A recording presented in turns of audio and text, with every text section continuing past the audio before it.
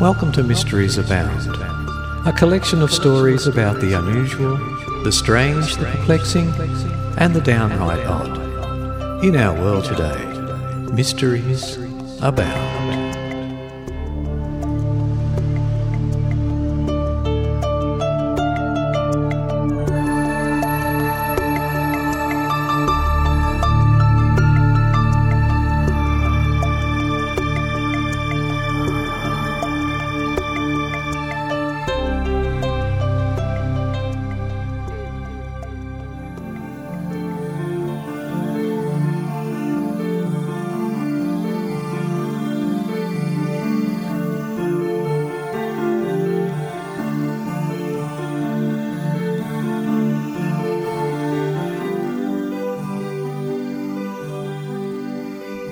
Welcome everyone to episode 31 of Mysteries Abound. I know I haven't done one for a long time, and I said that I mightn't do any more considering the podcast closed.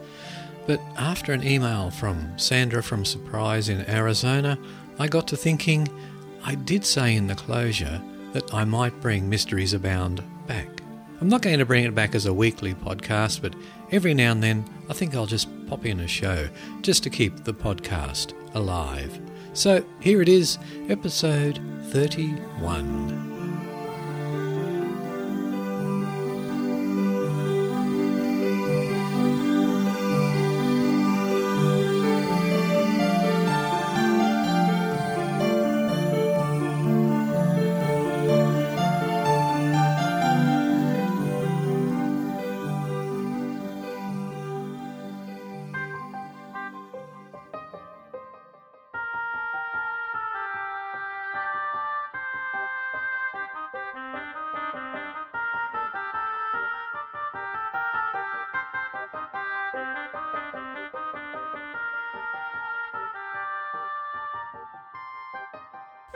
The first story for this episode comes from the www.guardian.co.uk website, and it's by Maeve Kennedy.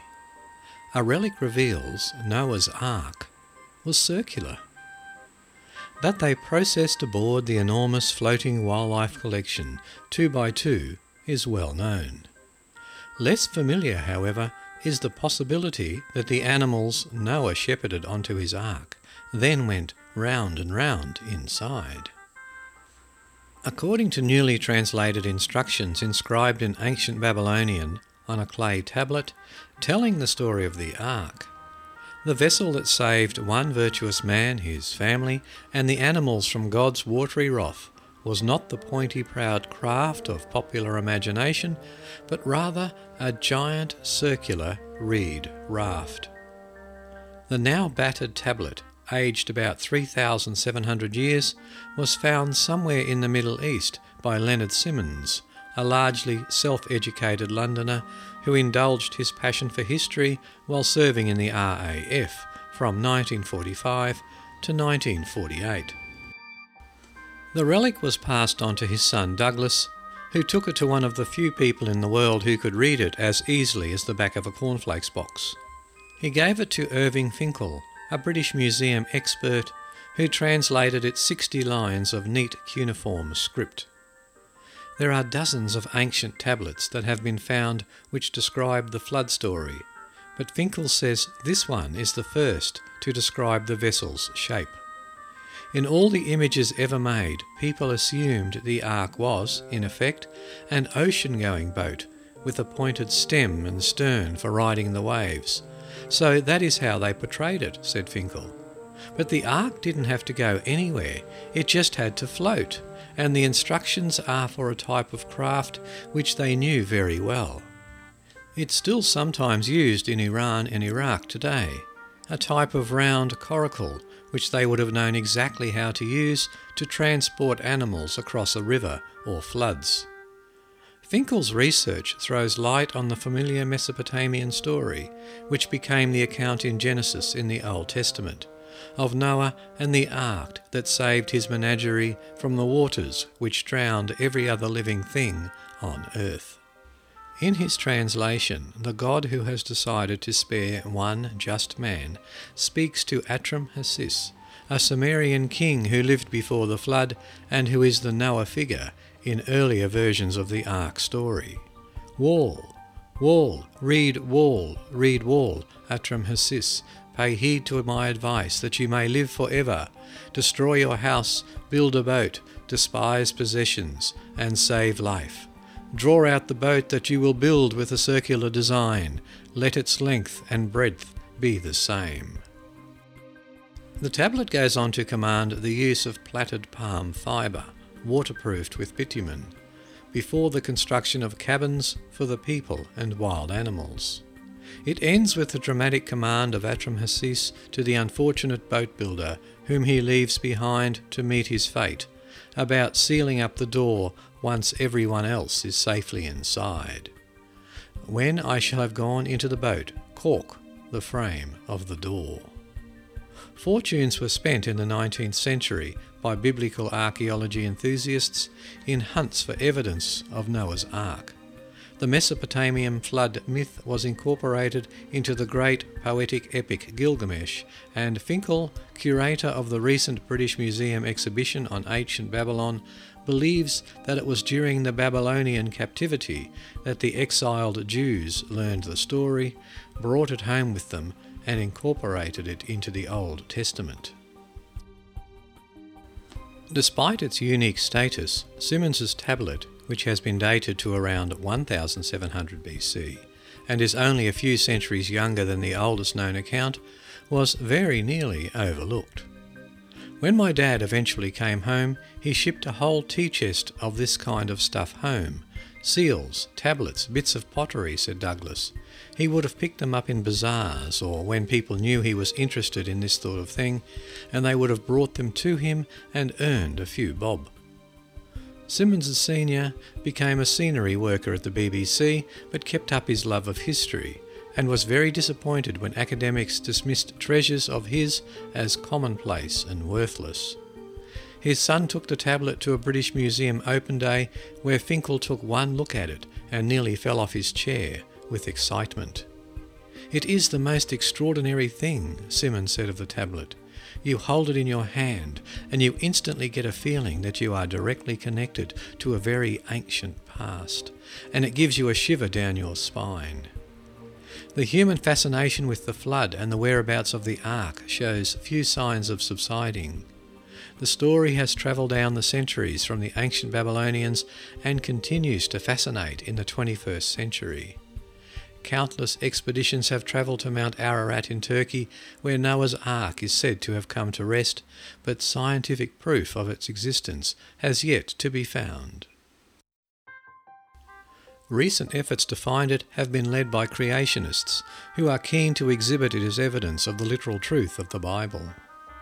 If the flood of Noah indeed wiped out the entire human race and its civilization, as the Bible teaches, then the Ark constitutes the one remaining major link to the pre-flood world, says John D. Morris of the Institute for Creation Research.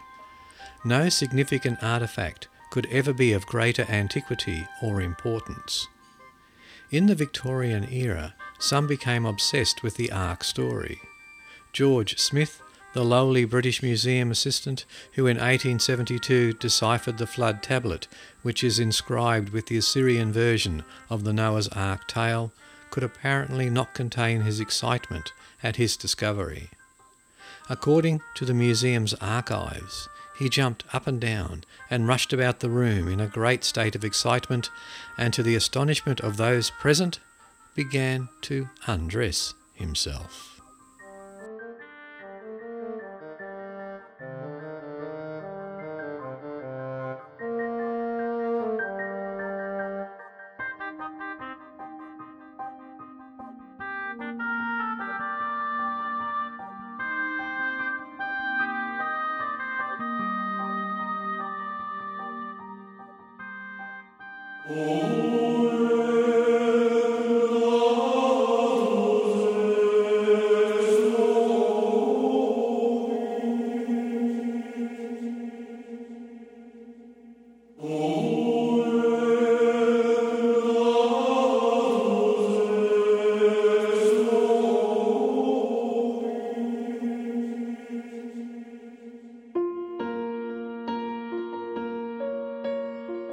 And whilst we're looking at the religious history of the past and the tales associated with it, from the news.bbc.co.uk website, Jesus may have visited England, says a Scottish academic. Jesus Christ could have come to Britain to further his education, according to a Scottish academic. Church of Scotland minister Dr. Gordon Strachan makes the claim in a new film entitled "And Did Those Feet?" The film examines the story of Jesus' supposed visit, which survives in the popular hymn Jerusalem. Dr. Strachan believes it is possible Jesus came to England for his studies, as it was the forefront of learning 2,000 years ago. Coming this far wasn't in fact that far in the olden days, Dr. Strachan told BBC Radio 4's The World at One. The Romans came here at the same time and they found it quite easy. Dr. Strachan added that Jesus had plenty of time to do the journey, as little was known about his life before the age of 30. The legend that Jesus Christ came to Britain was popularised in a poem written by William Blake in the early 19th century and made famous as a hymn 100 years later. Now the first words of the hymn, "And Did Those Feet?" are the title of a new film based on a book researched by Dr. Strachan, who lectures on the history of architecture at Edinburgh University. It is generally suggested that he came to the west of England with his uncle, Joseph of Arimathea, who was here for the tin, said the academic. Dr. Strachan claimed Jesus Christ could have come to England to further his education. He needed to go around to learn bits and pieces about ancient wisdom, and the Druids in Britain went back hundreds, if not thousands of years. He probably came here to meet the Druids, to share his wisdom and gain theirs. Among the places Jesus is said to have visited are Penzance, Falmouth, St Justin Roseland and Low, which are all in Cornwall, as well as Glastonbury in Somerset, which has particular legends about Jesus. St Augustine wrote to the Pope to say he'd discovered a church in Glastonbury built by the followers of Jesus, but St Gildas, a 6th century British cleric, said it was built by Jesus himself. It's a very, very ancient church, which went back perhaps to AD 37.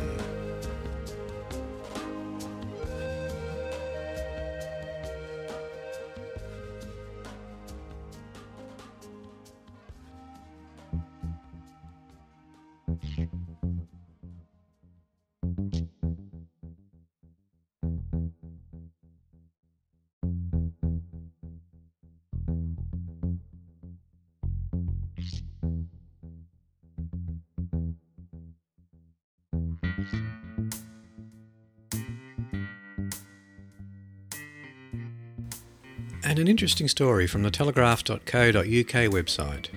A story about a deception from World War II, and it's written by Ian Johnston. A historian claims to have finally identified a wartime man who never was. A historian claims to have conclusively proved the identity of the man who never was, whose body was used in a spectacular plot to deceive the Germans over the invasion of Sicily in the Second World War.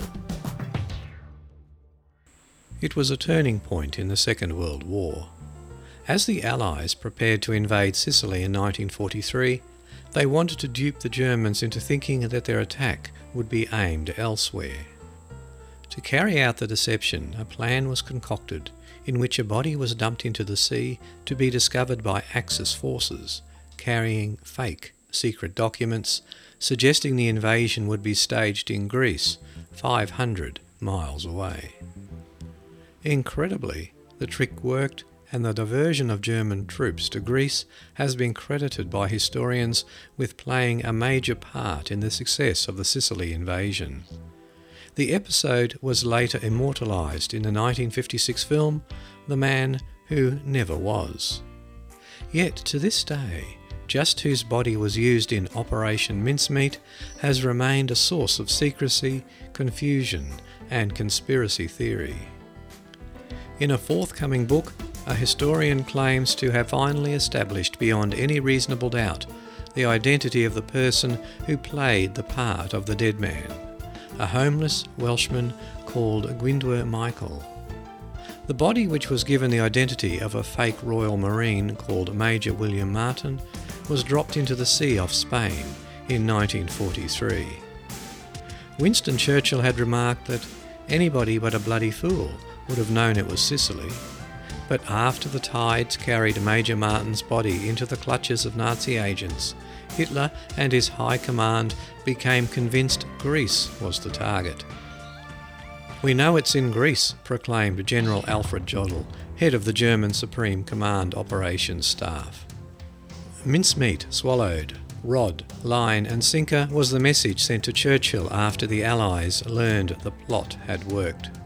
In recent years, there have been repeated claims that Mincemeat's chief planner, Lieutenant Commander Ewan Montague, was so intent on deceiving the Germans that he stole the body of a crew member from HMS Dasher, a Royal Navy aircraft carrier which exploded off the Scottish coast in March 1943, and lied to the dead man's relatives. In 2003, a documentary based on 14 years of research by former police officer Colin Gibbon claimed that Major Martin was Dasher sailor Tom Martin. Then in 2004, official sanction appeared to be given to another candidate, Tom Martin's crewmate, John Melville. At a memorial service on board the current HMS Dasher, a Royal Navy patrol vessel off the coast of Cyprus, Lieutenant Commander Mark Hill named Mr. Melville as Major Martin, describing him as a man who most certainly was. Mr. Melville's daughter, Isabel Mackay, later told the Scotsman newspaper, "I feel very honoured if my father saved 30,000 Allied lives." However, Professor Dennis Smith, a historian at Toronto University, whose book Operation Mincemeat, Death, Deception and the Mediterranean D-Day is due to be published later this year, believes he has now finally laid to rest such conspiracy theories. During his research, he came across a most secret memo written by Commander Montague, the significance of which appears to have been overlooked, and which Professor Smith says proves the body of Mr. Michael, who was mentally ill and died after ingesting rat poison at the time the operation was being planned, was used. Mr. Michael was first proposed as the man who never was by an amateur historian in 1996, but the evidence to support this failed to convince supporters of the Dasher theory. Tellingly, the memo unearthed by Professor Smith was written after the body had been buried in Spain and addressed fears among senior officers that it would be exhumed for a second post-mortem which would confirm Major Martin was a fake.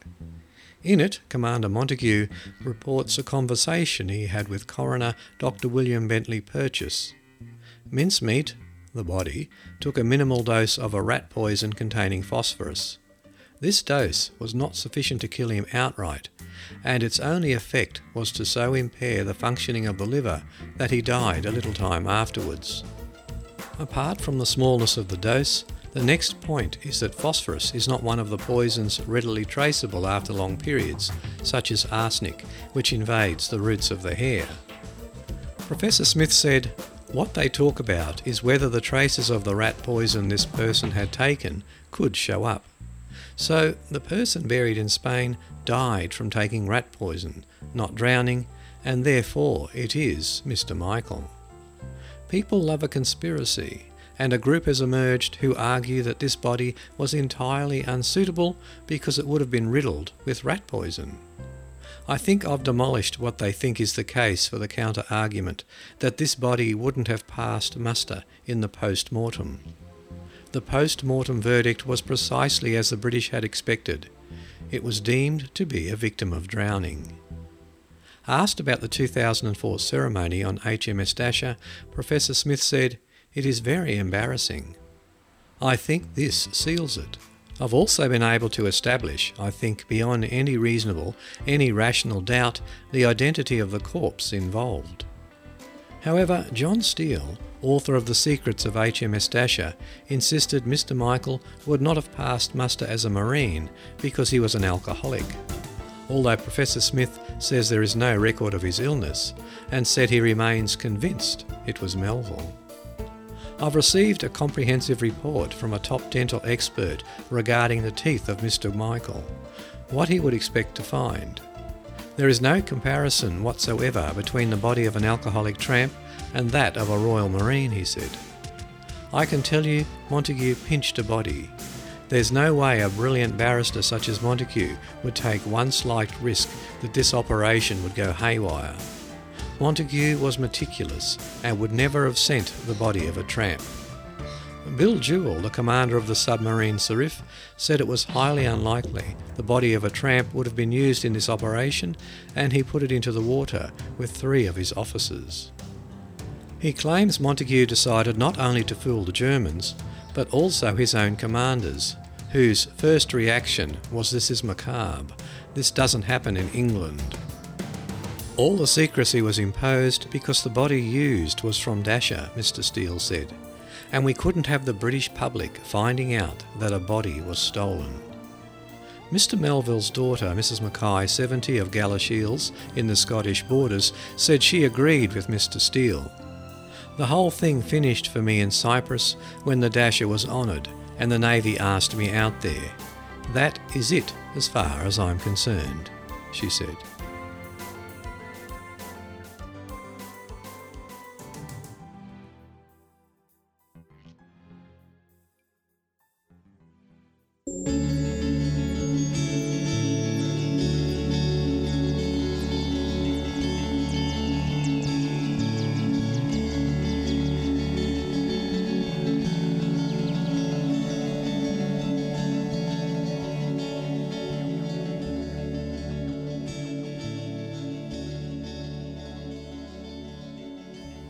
From the www.unmuseum.org website, The Legend of the Lambton Worm.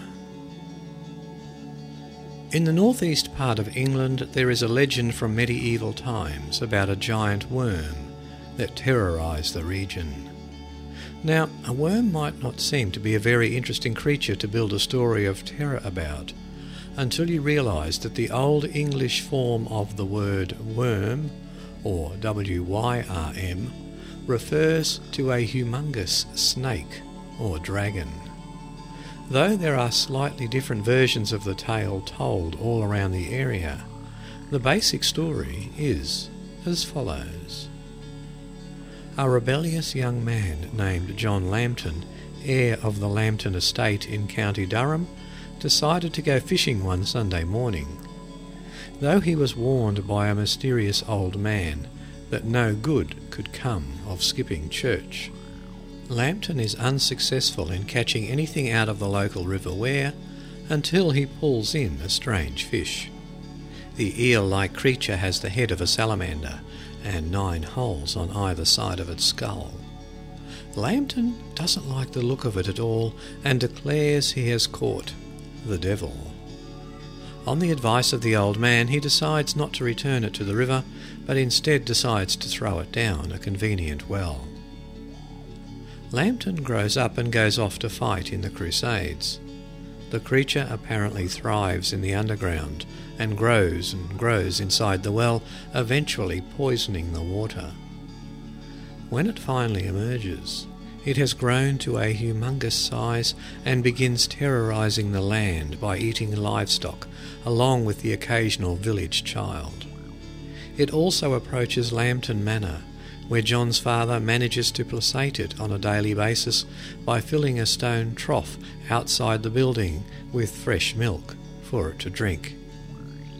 In between assaults on the surrounding countryside, the creature relaxes by wrapping itself around the base of a hill. Various villagers and knights come to slay the monster, but find that slicing off sections of the worm is ineffective, as the creature seems to be able to reattach lost parts without much permanent damage. Moreover, anyone who comes too close to the worm finds themselves caught in its coils and slowly squeezed to death. Young John comes home from the Crusades to find his father's land in ruin from the worm. He vows to destroy the creature and seeks the aid of a local witch. The witch first tells John that he is responsible for the worm's existence by his actions as a boy, and this increases his determination to rid the land of it. The witch's advice is to go to the local blacksmith and have his armour covered with razor-sharp spear points. Then he should catch the worm as he lays wrapped around a great rock down by the river and fight him there. She warns Lambton that if he is successful in his quest, he will be required to kill the first living thing he sees after his victory, or the Lambton family will be cursed for 9 generations, and no heir will die peacefully in his bed.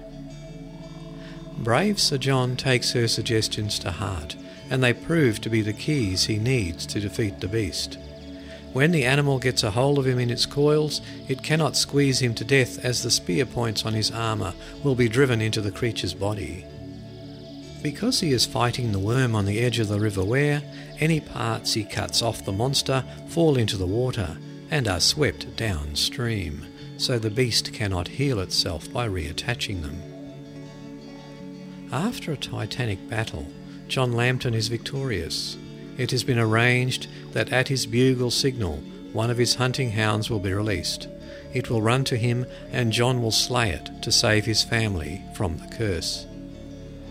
As it happens, however, John's father forgets about the signal and runs out himself to greet his son after the victory. John does not have the heart to kill his father, and the family is cursed for 9 generations. The Lambton worm is a fascinating and colourful legend. Is there any evidence that it is true? Certainly parts of the story are rooted in reality. Though the present Lambton Castle in County Durham did not exist at the time of the legend, it seems likely that a Lambton estate has been on the same location for several centuries. The castle, in its present form, was built by John George Lambton, the first Earl of Durham, in the early 19th century. During that period, the Lambton family made a lot of money from the coal mining business and put it into reconstructing the castle. Ironically, the castle suffered substantial damage when the very coal mines that had paid for it collapsed underneath the structure in the 1930s.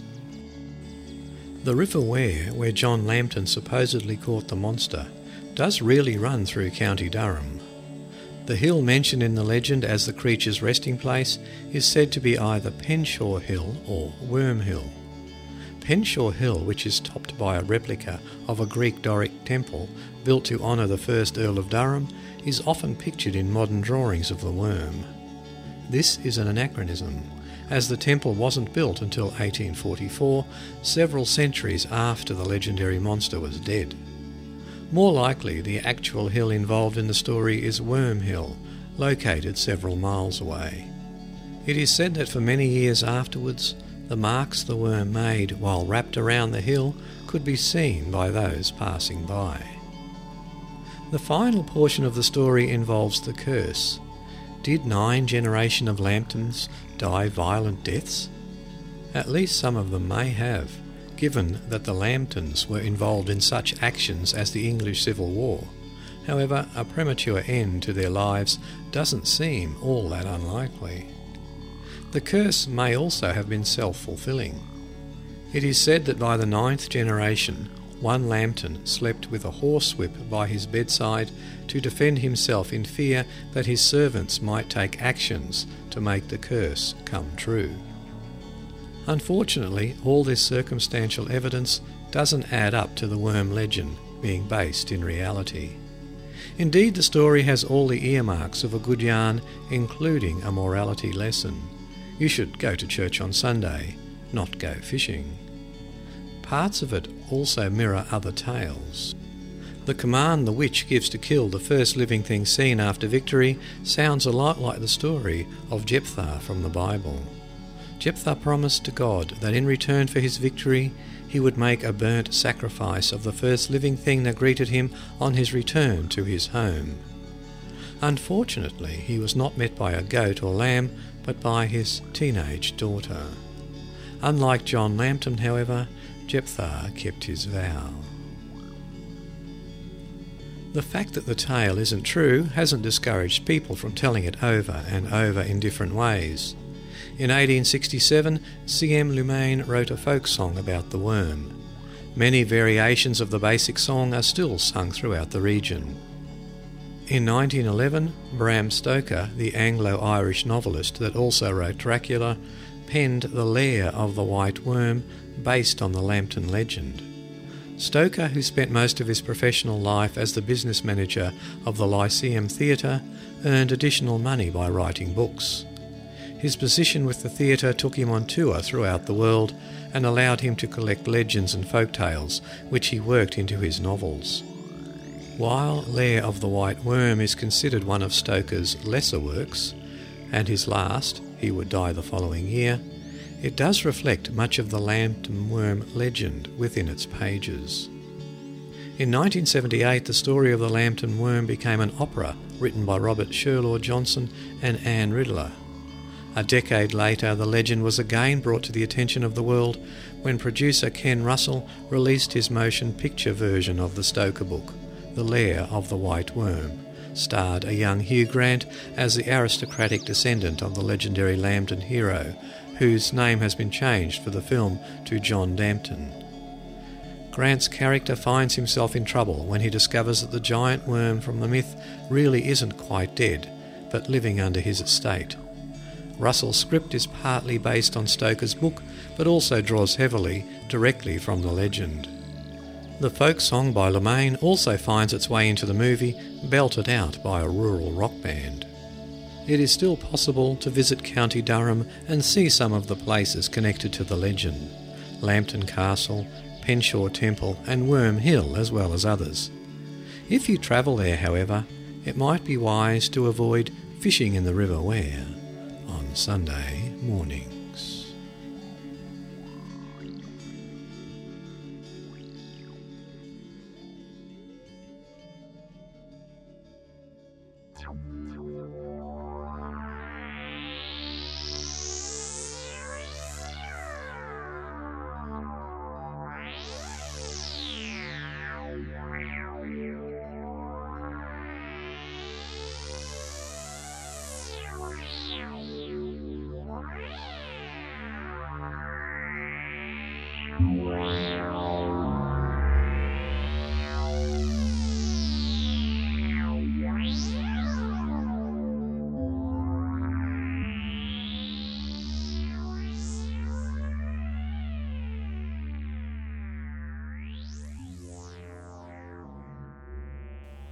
We've just listened to the last story with interest, and at the end assumed that the giant snake or the worm may have been a thing of myth or legend.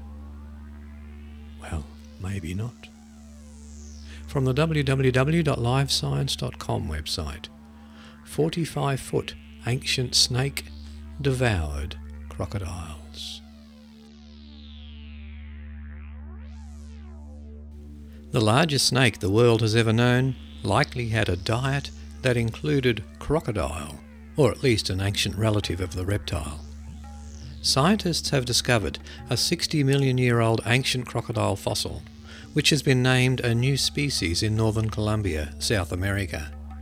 The site, one of the world's largest open-pit coal mines, also yielded skeletons of the giant boa constrictor-like Titanoboa, which measured up to 45 feet long. Crocodiliforms are extinct reptiles that are distant relatives of modern crocodiles and alligators. We are starting to flesh out the fauna that we have from there, said study author Alex Hastings, a graduate student at the Florida Museum of Natural History.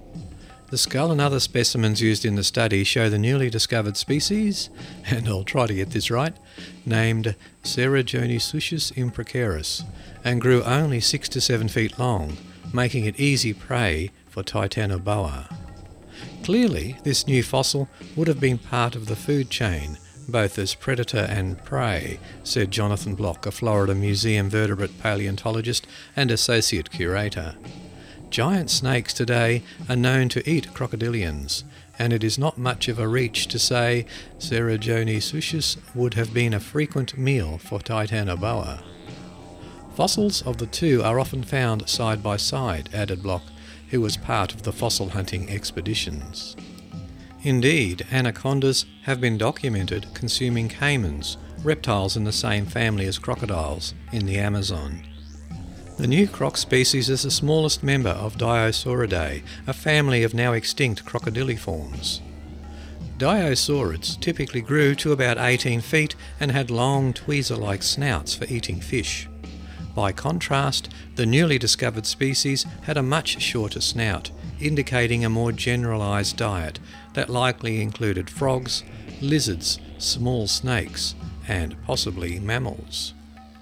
It seems that Ceratonosuchus managed to tap into a feeding resource that wasn't useful to other larger crocodiliforms, Hastings said. The study reveals an unexpected level of diversity among dinosaurids, said Christopher A. Broku, a paleontologist at the University of Iowa who was not involved in the study. Scientists previously believed dinosaurids diversified in the Paleogene, the period of time following the mass extinction of dinosaurs. But this study reinforces the view that much of their diversity was in place before the mass extinction event, Broku said. Somehow dinosaurids survived the mass extinction intact, while other marine reptile groups, such as mosasaurs and plesiosaurs, died out completely.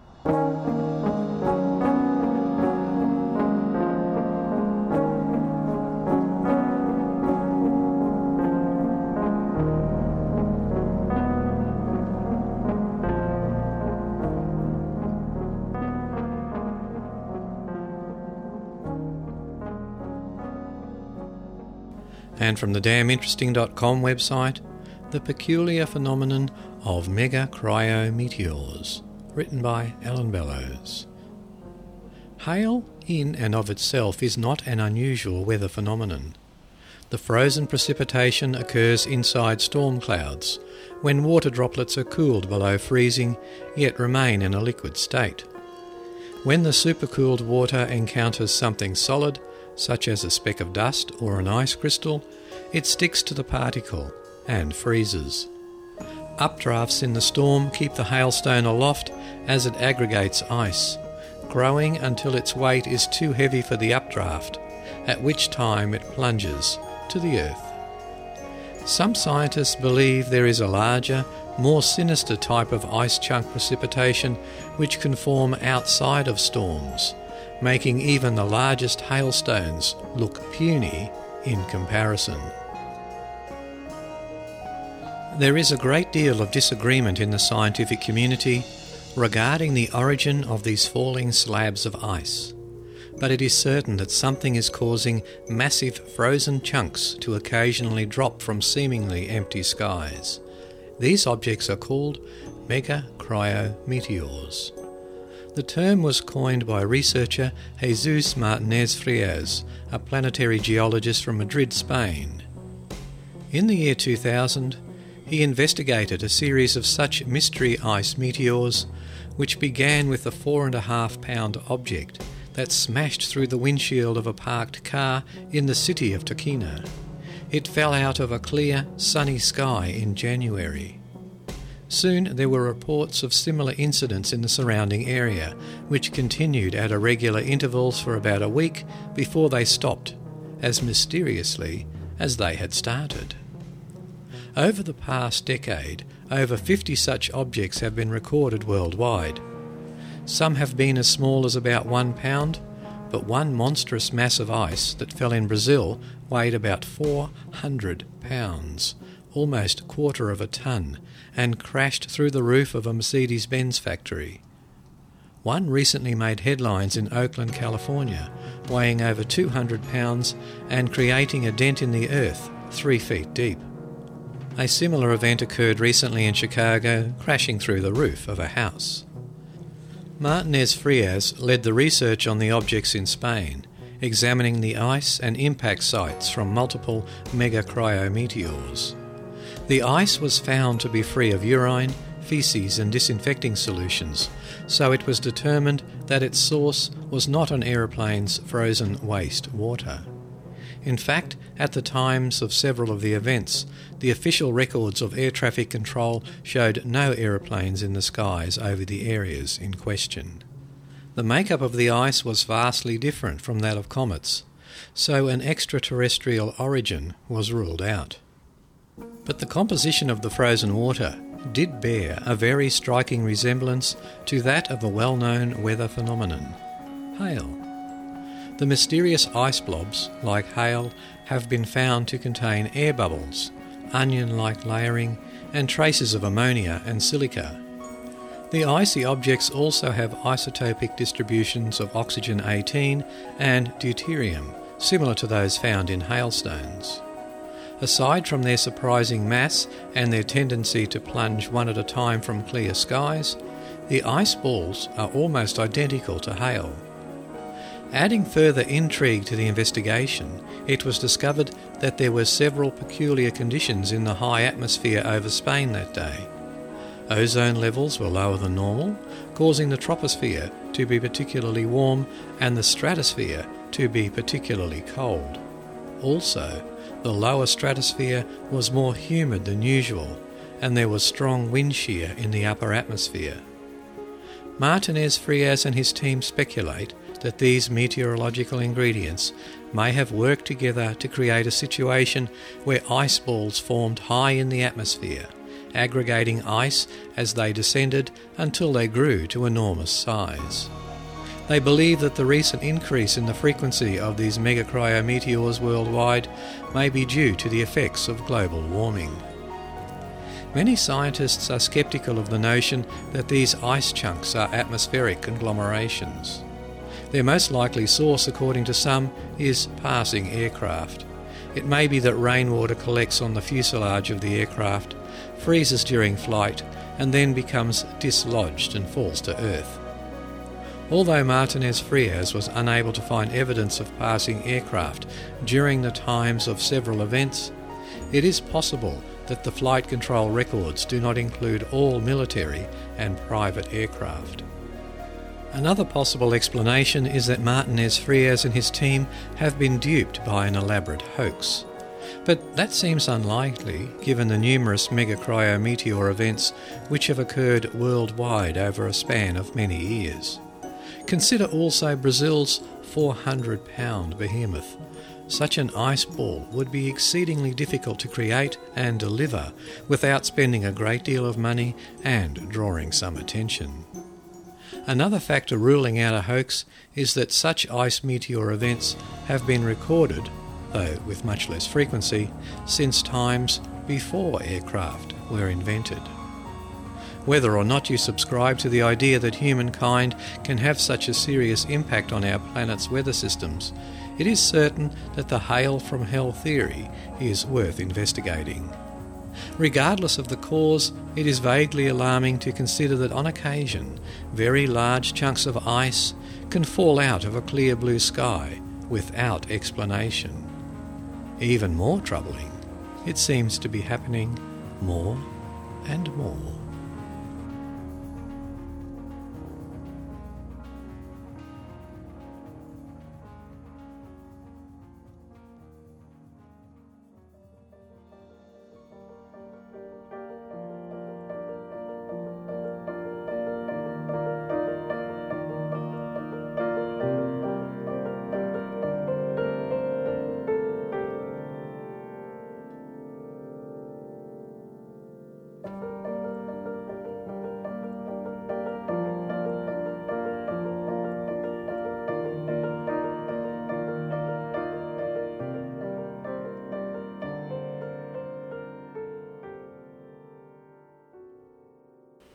From the paranormal.about.com website, a story by Nikki W.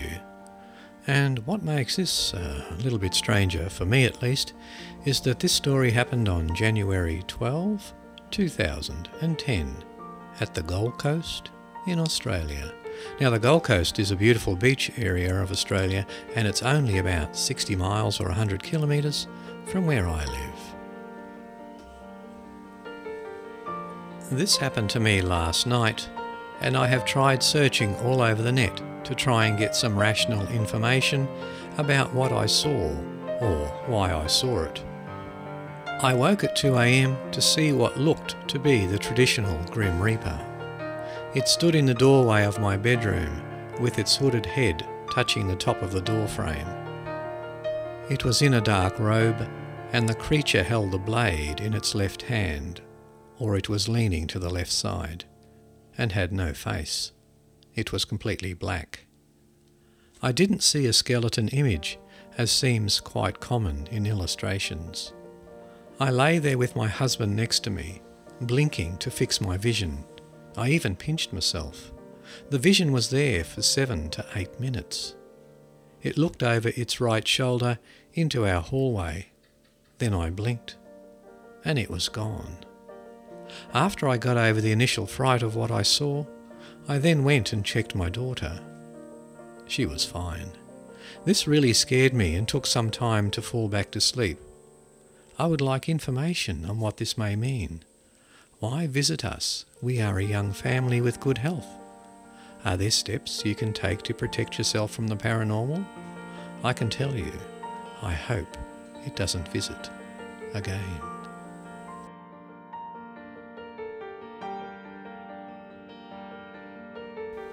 And to conclude the podcast for today, Gnome in the Closet by Katrina H. It occurred in the year 1989 in Crocs, California. Just like most homes in the town, we lived in a very old house over 80 years old. I was 11 years old in 1989. My older sister frequently had stories of scary paranormal incidents in the house, but I honestly never believed her. So one night in 1989, I was trying to go to sleep in my room. I was having trouble falling asleep. I really didn't feel tired at all. I was semi-unconsciously tapping a rhythmic beat on the side of my metal bed frame. All of a sudden, it dawned on me that I could hear the same beat in the wall on the opposite side of the bed. Not thinking anything weird yet, I stopped my tapping, and the same rhythmic tapping continued from the wall. I still wasn't scared. Honestly, the tapping incident all happened so fast, I didn't have time to process it. It is what happened next that terrified me. As soon as I realised the tapping was continuing in the wall, and it wasn't from me, I turned my head and inadvertently was face towards my deep walk-in closet. In the back of the closet was a small man-like creature. He had beady black eyes and a beard. He was probably 2 feet tall. I didn't stick around to take a closer look. I ran as fast as I could, screaming from my room. I was never a kid who had nightmares or needed to sleep with my mum. It wasn't like I was a little kid anymore. I was 11 years old when this happened. I have honestly never been so terrified in my life. That man was there. I saw him. After calming me down, my mum went into my bedroom, checked out the closet and said nothing was there, and closed and locked the door. My mum convinced me that I saw an illusion, and that was the end of it. About 4 years later, I was writing an essay about the experience for my high school English class. As we were driving in the car, I reminded my mother of that night in 1989. My mum just looked over at me and told me that she had seen the man too. She saw what I saw. She said she just couldn't believe that it was true and thought it had to be something else, so she just closed and locked the door. It was a relief to know that I wasn't crazy that night, because I knew I wasn't half asleep or just seeing things. But then again, I had to try and convince myself that I had been wrong about the man. It was quite scary all over again to realise that in the bedroom that I still slept in every night had once upon a time had a paranormal creature watching me and trying to communicate with me. As an adult, I started reading a book about demonic possession. On page 8 of the book, it discussed how demons frequently engage children in communicating with them through knocking on walls. I literally threw the book and never picked it up again. I'm not a big paranormal buff, but was there a demon in my closet? Gnome? Elf? Just an illusion? I don't know. But that's my story.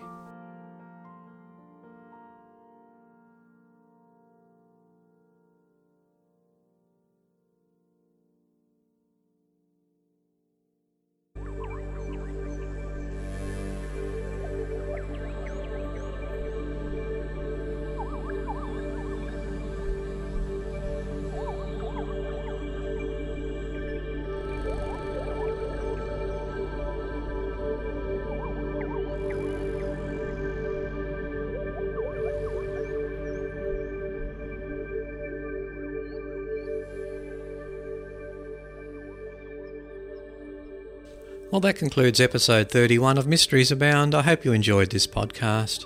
I know it's been a while since the last one, and I said I wasn't going to do any more, but I just had to throw this one in. And remember, this is especially for you, Sandra, in Surprise, Arizona. Many thanks for your great emails. I hope you enjoyed the show. So it's bye for now, everyone. And I'll catch you all again in episode 92 of Origins.